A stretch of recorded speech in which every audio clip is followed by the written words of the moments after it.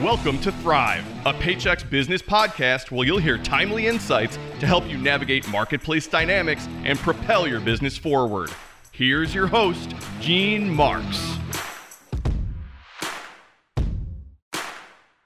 Hey everybody, it's Gene Marks. I spoke today to Matt Holler. Matt is the president and CEO of the International Franchise Association. That's franchise.org. Matt has been with the organization for about 10 years, and we talked about some of the things that really are affecting franchisees and the people that are running everything from the local McDonald's restaurant to to Subways to all the franchise outlets that you see all around. I mean, they represent more than 1,000 brands, the big brands that you've all heard of. Listen, franchising is a fantastic way to get into business. It is a great place to start your own business, particularly if you've never had a business before. It's a great place to really learn it. And also, a lot of people are going into franchising because it's a great way to control your money. I mean, you can take your money and invest it in the stock market, give it to Jeff Bezos or Mark Zuckerberg and hope that they run their companies well. Or you could take that same money and invest it in your own business, like a franchise, where you've got the big name brand behind you. You've got their marketing muscle. You've got their name recognition. You're going to pay something for that, but at least it gets you up and running and gets you moving. Matt also mentioned how, at the very end of our conversation, how franchisees, I mean, you really make your money when you scale. So if you just own one location of a store, you can make a living, but the people that really succeed are the ones that build on that. So keep that in mind if you want to go into the world of franchising. We talked about in this conversation about what current franchises are doing to find employees. So whether or not you're running a franchise or not, we're all looking for people. He had some ideas to share with you what they're doing as well. We also dug into a big issue that affects the franchising world, which is joint employer. That is where there has been efforts made by the government to wrap in employees of a local franchisee to consider them to actually be the employees of the brand that's behind the franchise rather than being local business owned. And there's a big debate going on about it. The Trump administration eased up the rules for employers. Now the Biden administration is making it a little bit tougher for franchise owners. They want to include more employees in the overall corporate brand so that they can have a little bit more regulations and potential for unionization. So there's those issues there. So listen, if you run your own franchise, if you're looking to get into the franchise industry, buying your own franchise, even if you're just not even in the industry at all, but you're running your own small business and you want to talk a little bit about what this industry is doing to find employees, encourage minorities to get involved, because we talked about that too. It's a great conversation. So we'll be back in just a moment with Matt Holler from the International Franchise Association. All right, everybody, I got Matt Holler here with me. Thank you very much for joining me, Matt. Thanks, Gene. It's great to be with you.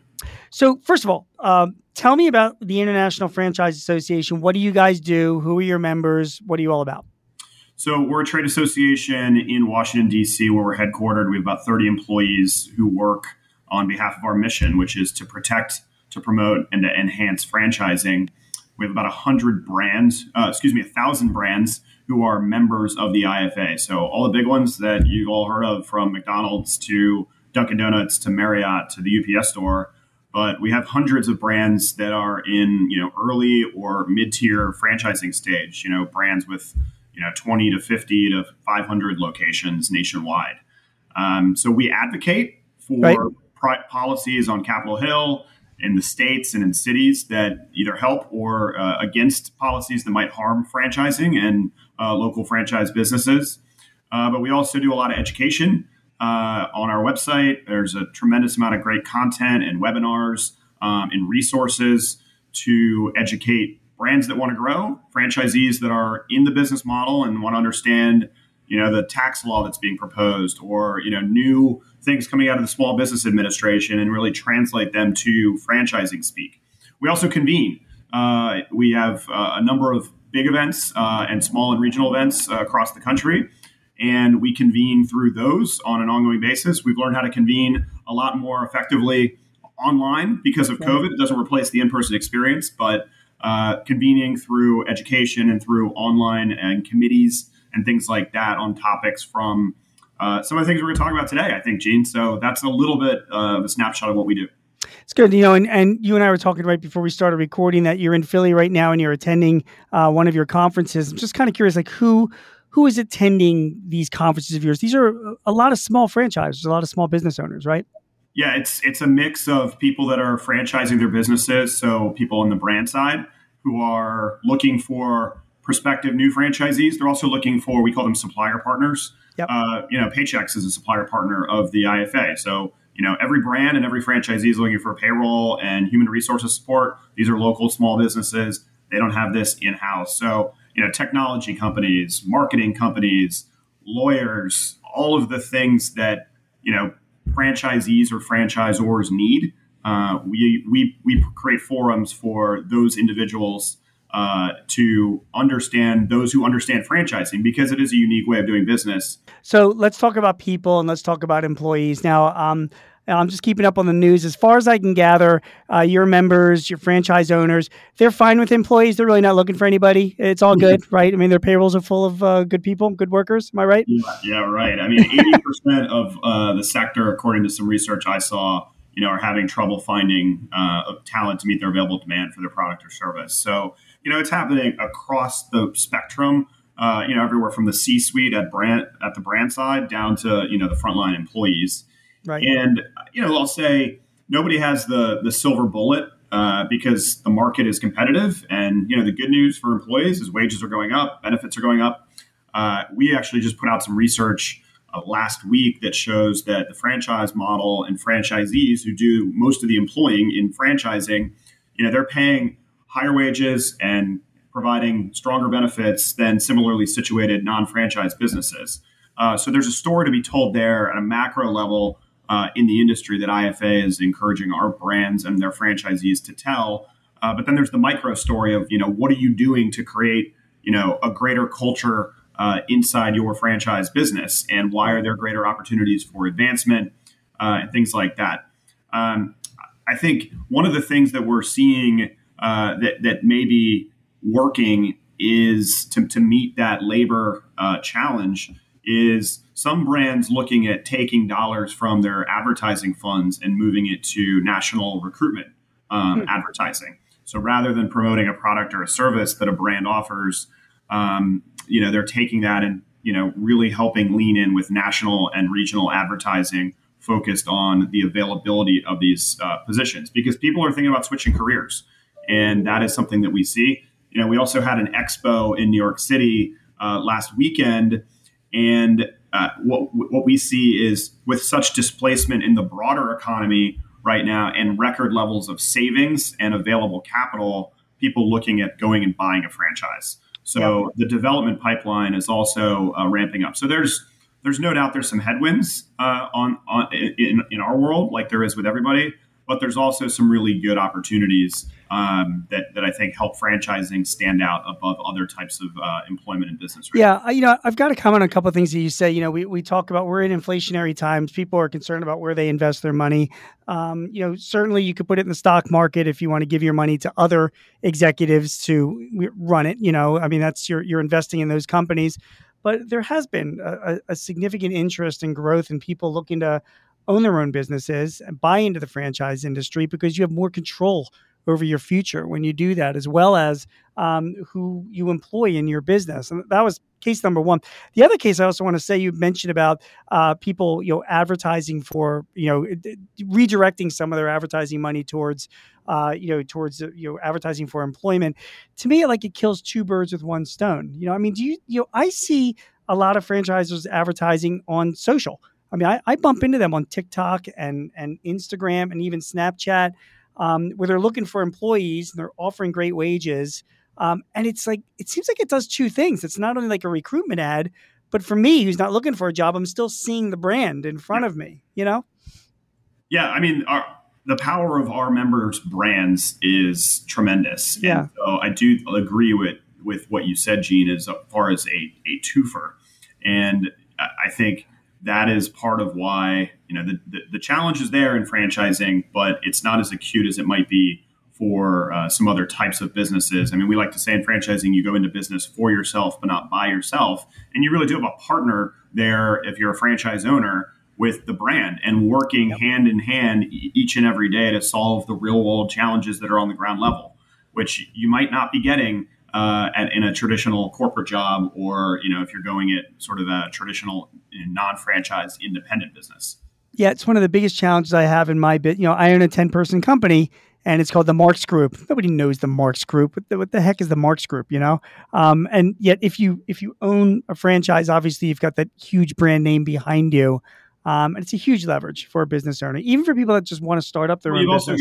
You've also got hundreds or thousands in some systems of other people that are probably dealing with the same issue that you're dealing with that you can compare notes on. So that is the power of the model. Obviously, you pay a price for that in terms of the fees and the royalties. Doesn't work for everybody. We don't want people that want to run the Marks Group, but do it as a brand company or as a franchisee. And, that's a message we oftentimes want to get out. But for the right type of person that meets the right marriage with the brand that works for them, it can be tremendously powerful. Matt, I'm curious. I'm going to San Diego on Wednesday to speak to an industry of both retailers and mid-market distributors, and the whole conversation is going to be about people and compensation strategies as well as finding people. I'm curious, where in your industry are your members going to find employees? I mean, there's no silver bullet to find employees, but have you heard from any of your members like, oh, this has been a good resource for us, or this has been a good place where we've gone to find people? Well, I think they've done everything from the traditional, the hiring fairs to, the advertising to, employee referrals.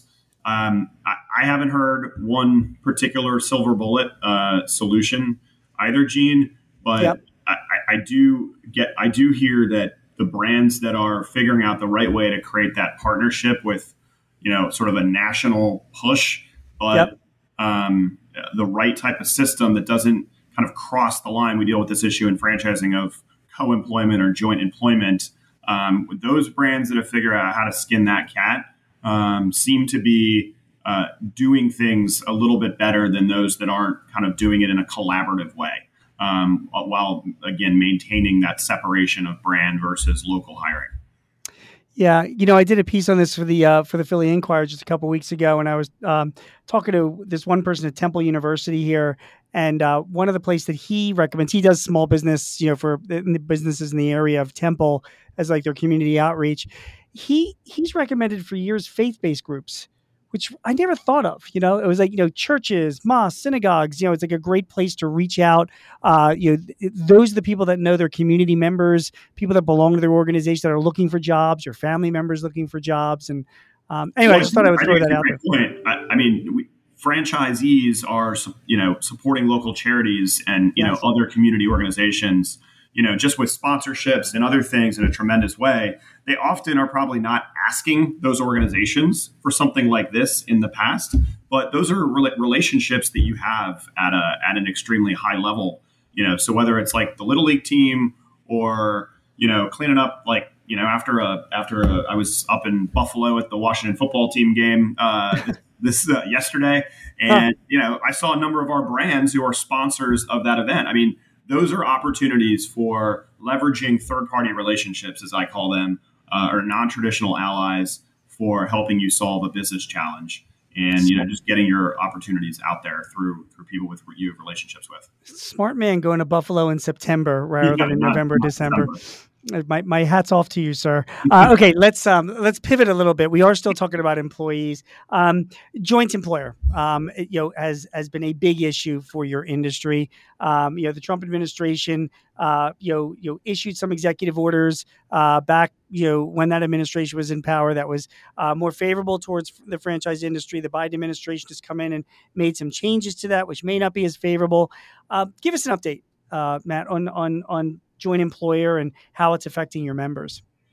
Yeah, so we often see this when there's a change in power, as you alluded to, Gene, and the joint employer issue is really something that the labor union movement has tried to use to change and upend the franchising model from one where it's creating local opportunity and local ownership to more of a top-down type of approach. So if you have a joint employer relationship, it's going to effectively turn, a Dunkin' Donuts or a UPS store into one corporation that is a lot easier for a labor union to come in and organize the employees.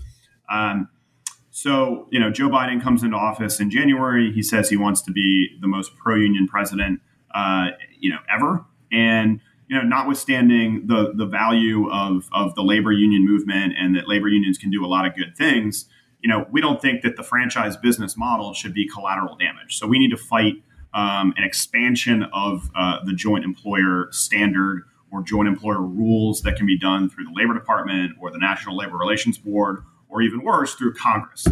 So the good news is, because Washington is so divided with a 50-50 Senate and such a narrow majority in the House of Representatives, changing the joint employer rules through legislation, which would be the hardest to then undo, is not going to happen. There's something called the PRO Act, which has passed the House, but it is stalled in the Senate because of bipartisan opposition to it in the Senate.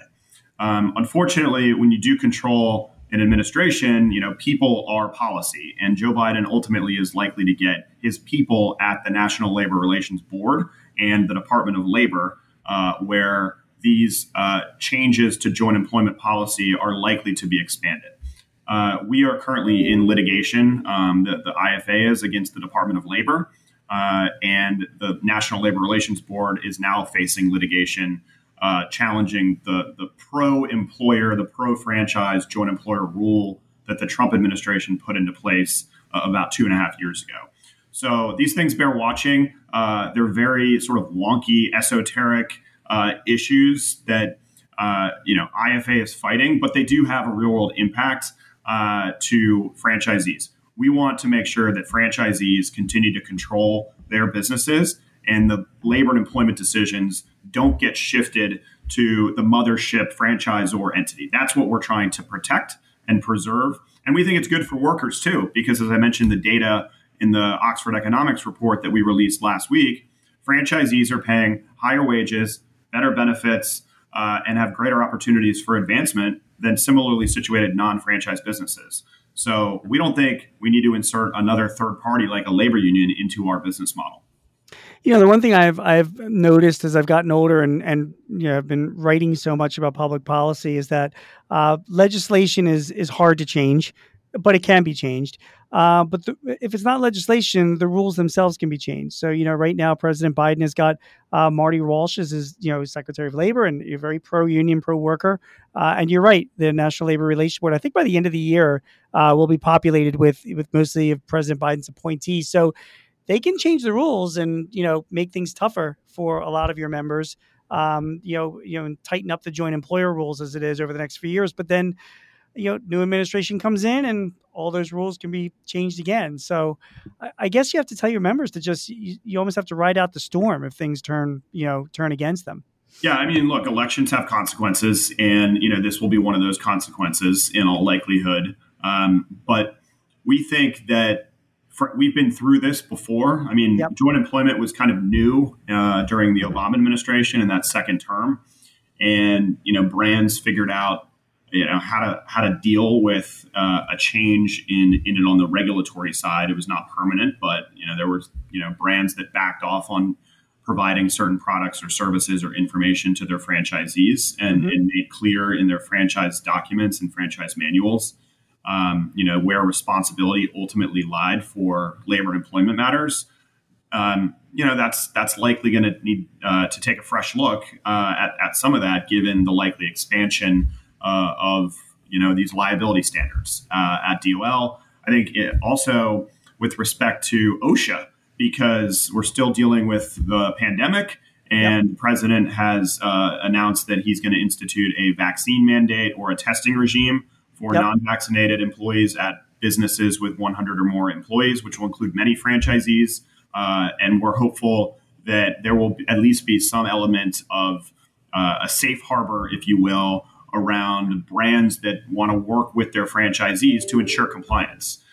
We want to make sure that, companies that are trying to do the right thing and abide by the law have certainty. And if the whole goal here is to, increase the number of vaccinations at the employee level, brands should be able to lean into that communications and provide their franchisees with tools and resources, but not be not have that type of activity used against them to create a joint employer relationship. Yeah, it makes sense. All right. I have a list of things I want to ask you, and yet, I promised you, a certain amount of time, so we're not going to get to them all, but I'm going to jump a little bit down the list. I want to talk about veterans and minorities and increasing their ownership. There's been a big push in that across the board of trying to have more support for veteran and minority owned small businesses, providing them with capital, providing them with education, trying to get these entrepreneurs really off the ground.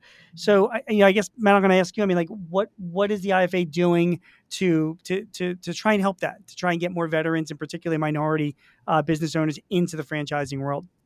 Yeah, so we've got some programs at the IFA that focus specifically on minority outreach and veterans outreach. So with respect to minorities, I'll start there.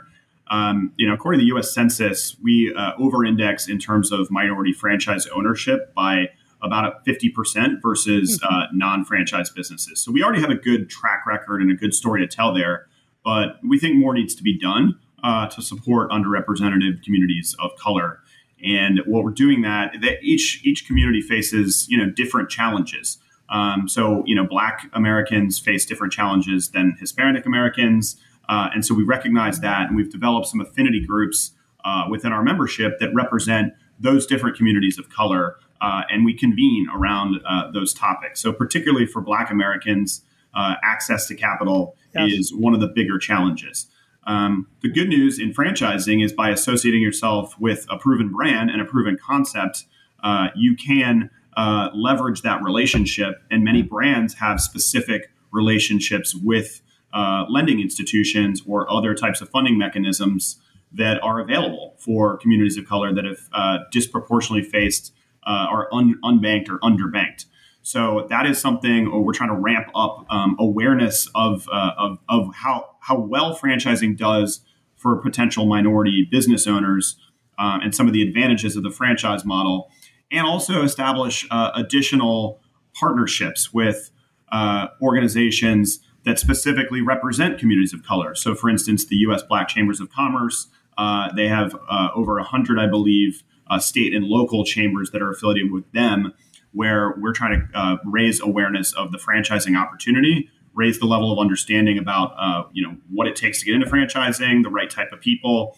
And then another trend that we're seeing is partnerships with HBCUs, or historically Black colleges and universities. And oftentimes, this isn't just evident in minority communities, but the general franchising community.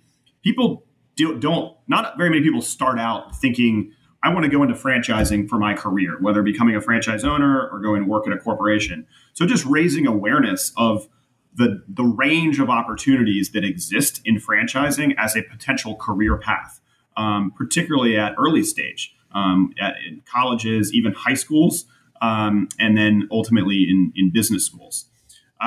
So that's a bit on the minority side. With veterans, we've had a long-standing program at IFA called VetFran. More than 500 of our 1,000 member companies have a program where they discount the initial franchise fee for veterans. And when you think about what you do in the military, it's a very structured regime that people follow. And it translates very well into the franchise business model. And so we've seen that over decades now of veterans' success in franchising. And that's why our VetFran program has been so successful. During the pandemic, our VetFran website had a tremendous amount of increase in people looking at franchising opportunities from the veterans community. And we expect that to grow. In 2022, we will celebrate our 30th anniversary of the VetFran program. And our convention will have a number of activities related to that. You got involved with the IFA how long ago? A little over 10 years. So what's changed since then? Well, I think what has changed for all organizations is the importance of being more intentional about your outreach to whatever community that you're attempting to communicate with. Yeah. Right? Segmented communications are critical. And, franchising is such a big tent that we really do have something for everybody, and the ability to meet people kind of where they are and find some common ground.